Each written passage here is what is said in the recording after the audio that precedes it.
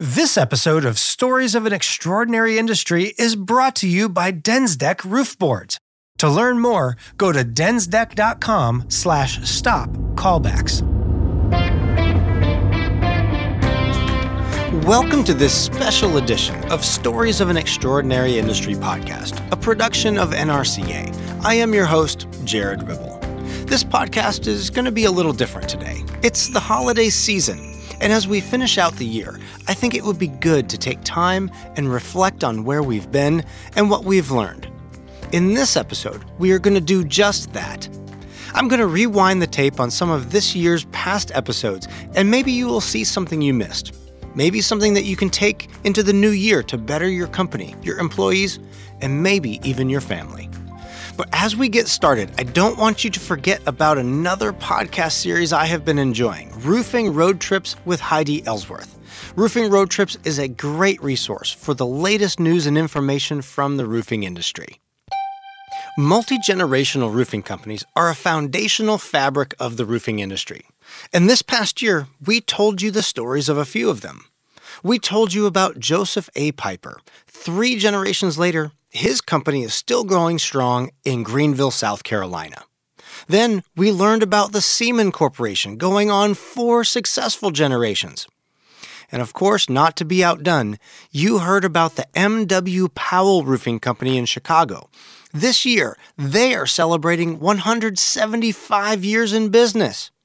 Do you remember how many generations have run their business? 7. Go back and listen to those stories. They are fascinating pieces of roofing history. Those stories were not necessarily about how to make multi-generational businesses successful, but there were lessons to be learned. This one from Richard Seaman and his daughter Carrie captured me. What you teach your children to begin with, number one, is what the value and the treasure of family business is. That it's not just about the family, but it's about all the families that work for you and the opportunity you're creating for those livelihoods. But secondly, that it's a role of stewardship and ownership that's important. Not every family member is the right fit to actively work within the daily operations of the business. You know, that word stewardship, Richard said, is interesting. Let's unpack stewardship with Carrie Alt. She is Richard Seaman's daughter and 3rd generation to work in the business. The idea of active stewardship and supporting your family business without working in the business was introduced to us about 25 years ago. So it was the late 90s, and our family began having meetings around business ownership, where we began to learn the difference between working for the business, as having your career in the business, working in operations of the business, serving on the board of directors, and working on the governance aspect of the business, and then being an owner, a shareholder, a steward of the business. You don't have to feel obligated to have your career in the business if you want to be an active steward or shareholder of the family business. And you want to see that your parents' culture and legacy continues. Then if they want to have their career in the business, I think that's fine. Well, I think the first thing is to be sure to recognize there's 3 components to a business. There's the ownership of the business, there's the governance of the business, and then there's the leadership or management of the business. And those are 3 very distinct kinds of responsibilities that have their own roles. We like to look at it as like a set of hats, and which hat are you wearing in the business? And it's very important that you understand that. If you try to put somebody in to be a leader, a family member or not, but specifically a family member, to be a leader of the business, and they don't appreciate the importance of stewardship from an ownership standpoint, or if you haven't built a governance process, the chances of success are minimized quite a bit. Any business owner that has any expectation of passing their business on to the next generation should really focus on the governance process and build a good, independent outside board of directors. First of all, the outside board of directors is an incredible resource to the owner that's running the business. But secondly, it can provide the balance with the ownership, the children of the next generation, make them understand their role as owners versus running the business itself. We have a great foundation and good relationships and a strong professional management team and a strong outside board of directors. And if all of those pieces are aligned, it's a win. This point hits home with me personally. I was the third generation. My grandfather started the roofing company, my father and uncle took it over from him, and I am sure my dad would have loved to have me carry on the torch. But he allowed me to make my own path. Obviously, eventually my path led back to the roofing industry. But if you catch me in a private moment, I'd tell you that I'm sad that the roofing company my grandpa started is not still in the family. So I found Seaman's suggestion here brilliant for all the moms and dads running the family business, living at the crossroads of wanting their children to take over the family business, yet can tell the heir has their own talents and interests. Richard and Carrie lay out a path to succession that allows for both the parents and the children to have their cake and eat it too. Although, when the next generation does get involved, there could be some tension as the new mixes with the traditional. I liked this anecdote from Bill McHugh, the Chicago Roofing Contractors Association Executive Director.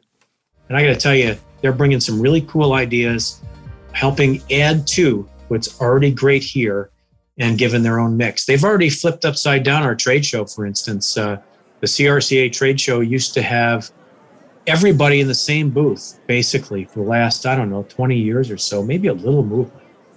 One of our young people came in and said, guess what?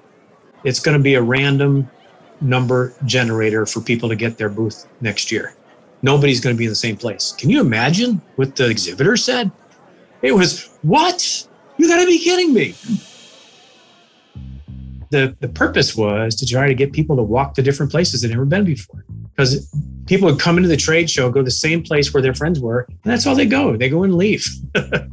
So what it did is kind of mixed up the trade show, gave it a very fresh look and a very fresh feel. Just one of the changes that the young crowd brought in, which is really cool. Our emerging leaders group, quite active. Our women in roofing group, quite active with a lot of young people. So I'm really bullish, frankly, on the future of our industry because of the talent that's coming in behind us to do some really cool things, I think. And what's nice is that they're asking questions. Crazy. How come you guys did this? Why'd you do that? And they want to know why and go, okay, we'll adjust a little bit, but I get where you're going. Let's just keep it and fly forward with some changes, of course, that they're going to put their mark on, which is really cool. But let's fly. And it's just awesome to see. It can be uncomfortable for young ideas to be taken seriously. To the young, I say keep bringing them. To the generation that has seen and done it all, give the young guys' ideas a shot. If you don't, those ideas will likely dry up, and when the obstacles come your way, you may find yourself in a desert void of the creativity required to produce the solution. And speaking of problems needing creative solutions, I hope you have been inspired by this year's stories you've heard of roofers not ever throwing in the towel when the going got tough. Remember M.W. Powell? He helped build the city of Chicago during the explosive growth period of the mid-1850s, only to experience the devastation of the Great Chicago Fire. Chicago would rebuild on the backs of roofers and M.W. Powell's problem solving. Here is Rod Petrick. After the Chicago fire, the city came back to the roofing contractors and said, how are we going to prevent this? And they went to Colonel Powell and, they came out and, let's look at putting gravel on roofs. Back then, that was a new idea, but their philosophy back then was rocks won't burn. And how are we going to protect these buildings so that as all cities, not just Chicago, but all cities, as they built up and the buildings became denser and denser, closer together, they were, as you look at it, they were probably starting to dabble in code work back then. Is, how are we going to design a roof that will better protect the structure and the people that live in it? M.W. Powell actually invented and patented several systems way back in the 1870s, 1880s that help with fire resistance, a modified built-up roof kind of assembly with tile on it. What does the tile do? Provides a fire resistance. What's the built-up roof do that was invented here? Well, with gravel on top of it, it provides fire resistance. Not necessarily hourly rated fire resistance, but if a burning brand falls on it that's a certain size, it's not going to burn through the roof assembly and catch the rest of the building on fire. Back in the 1970s, there was a successful new single-ply roof system in Europe. We told you the story of how it was shattering in the U.S., and how Brian Whalen went to work to fix this head-scratching problem. There's two reasons why the shattering took place. One is it was poorly formulated. Let's face it, in the United States, the climate range is so dramatic. You know, these single plies started in Europe a few years earlier than in the United States, and their climate is much more moderate. We've got Dallas, Texas, we've got, Arizona, we've got the Northeast and the Midwest. So, to try to make one membrane that works in all of our U.S. climates is not so easy. So I was the assistant technical director at the time. Again, this company came from Switzerland, and at the time we didn't even have a plant here in the United States. And construction is different in Europe. My job was to develop all the specifications and all the details that would reflect construction here in the U.S. And again, I give the Swiss credit. They built a product that could be used everywhere, and it weathered very well. So that was number one, the formulation. The second thing is the reinforcement. If you don't have a reinforced thermoplastic of any kind, I don't care if it's TPO or PVC, it moves, it expands and contracts a lot. That's what the reinforcement does. It gives its tear resistance, but gives its dimensional stability as well. Today, PVC roof systems can be found on some of the world's most famous buildings. Remember last season's episode, Roofing Jerry's World? Yep, the Dallas Cowboys Stadium is a PVC roof system, and the DFW airport nearby. And speaking of DFW, remember the story recounting the decades King of Texas worked on the roofs of that airport? The challenges of roofing an active airport required creative solutions and flexibility. They were in the middle of roofing Terminal D when the unexpected happened. Here is Nelson Brady.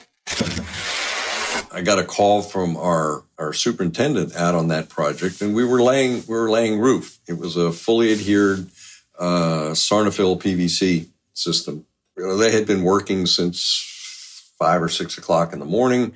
They had insulation laid out. They had insulation screwed down to the deck. 9/11 happened, and of course the people on the crew didn't know anything about it. Security people came up on the roof and said, "Drop what you're doing, get off the building, get out of here."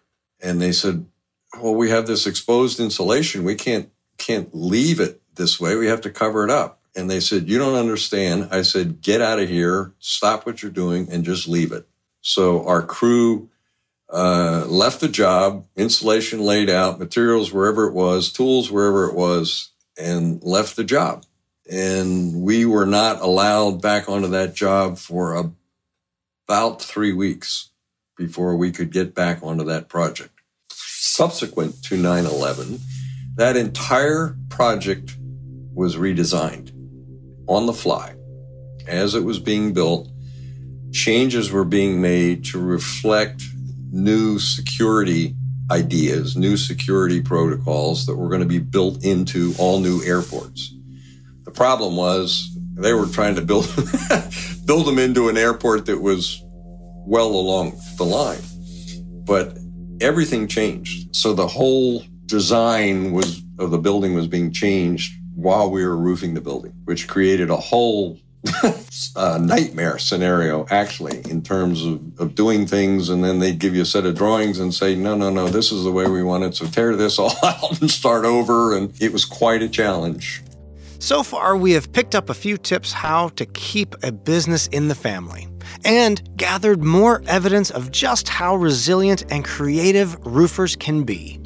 But you can't tell stories of roofers without quickly revealing the fact that roofers are tremendously... we'll reveal that and more in a moment. But first... Your roof job from 6 months ago is calling, and it's probably not to say thank you. Remember when they said a coverboard didn't matter? That's because building owners don't always think about the battering their rooftops may take over a lifetime. Densdeck roof boards help protect against routine foot traffic, future installs like solar panels or HVAC, catastrophic weather events, and fire. Make sure Densdeck roof board doesn't get value engineered out of your next job. You'll strengthen your rooftops and your client relationships. Visit densdeck.com/stopcallbacks for more information. Through this past year of stories, we have been reminded roofers are family-oriented, and we have learned there are ways to keep roofing in the family while recognizing the next generation's individual talents and career paths. We have been inspired by the stories of roofers' creativity, ingenuity, and tenacity to not allow problems to be insurmountable. But we have also shared stories which have shown roofers are tremendous givers. Take Stephanie Baird of Bliss Roofing, for example. When there's a roofing project that is being called out, Chris from Home Builders Foundation often will let me know, hey, I've got another project. Or sometimes if it's been quiet, like in 2021 with the COVID, everything was quiet. I'm like, hey, do you have anything? Do you have anybody that has some needs? And he hooked us up with those 3 projects for this year. So I guess that was one of the reasons I reach out to him and say, hey, let's get dirty. Let's get some stuff done this year. What do you got going on? Versus waiting for him to call me. Stephanie's team has roofed shelters for homeless veterans and abused women, youth drop-off centers, and food shelters. She is constantly looking for ways to give to her community.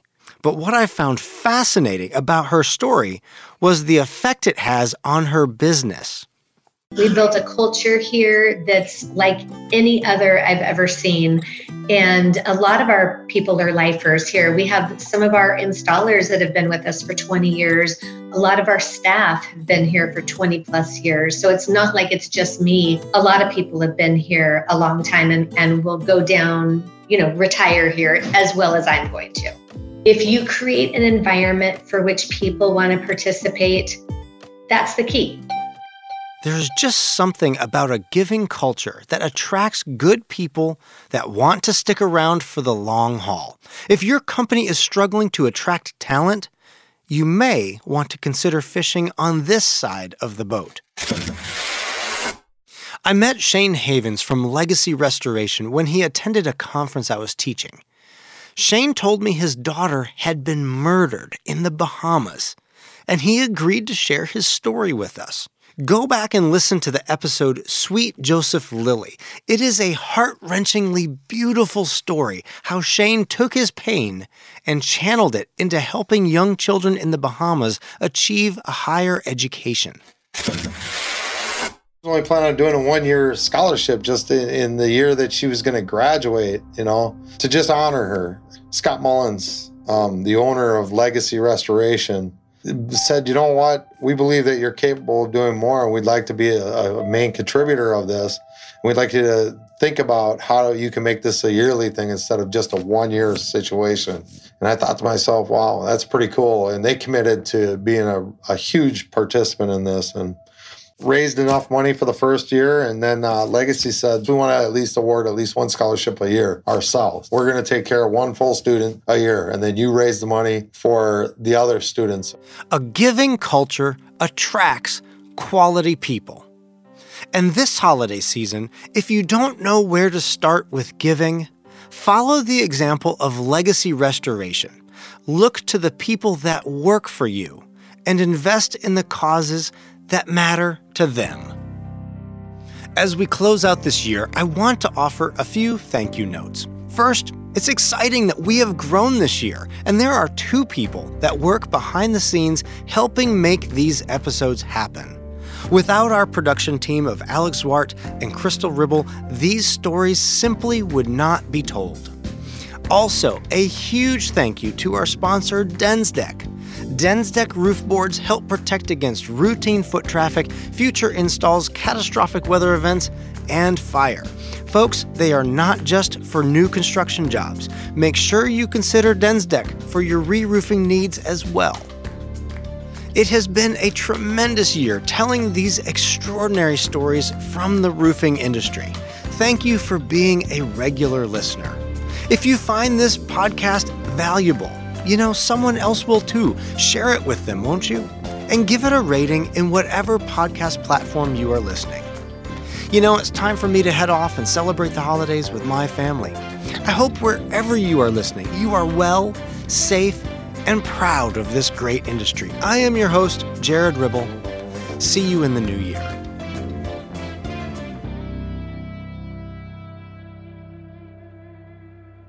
I've got some exciting news. Starting in January, NRCA is launching a new monthly podcast series, Growing America's Roofing Workforce. Join us in a series of conversations with new co-hosts, panelists, and each episode discussing a central topic: how to recruit, retain, and train the future of the roofing industry. From what you can do in your community to what national initiatives NRCA is engaged in, tune in to Growing America's Roofing Workforce.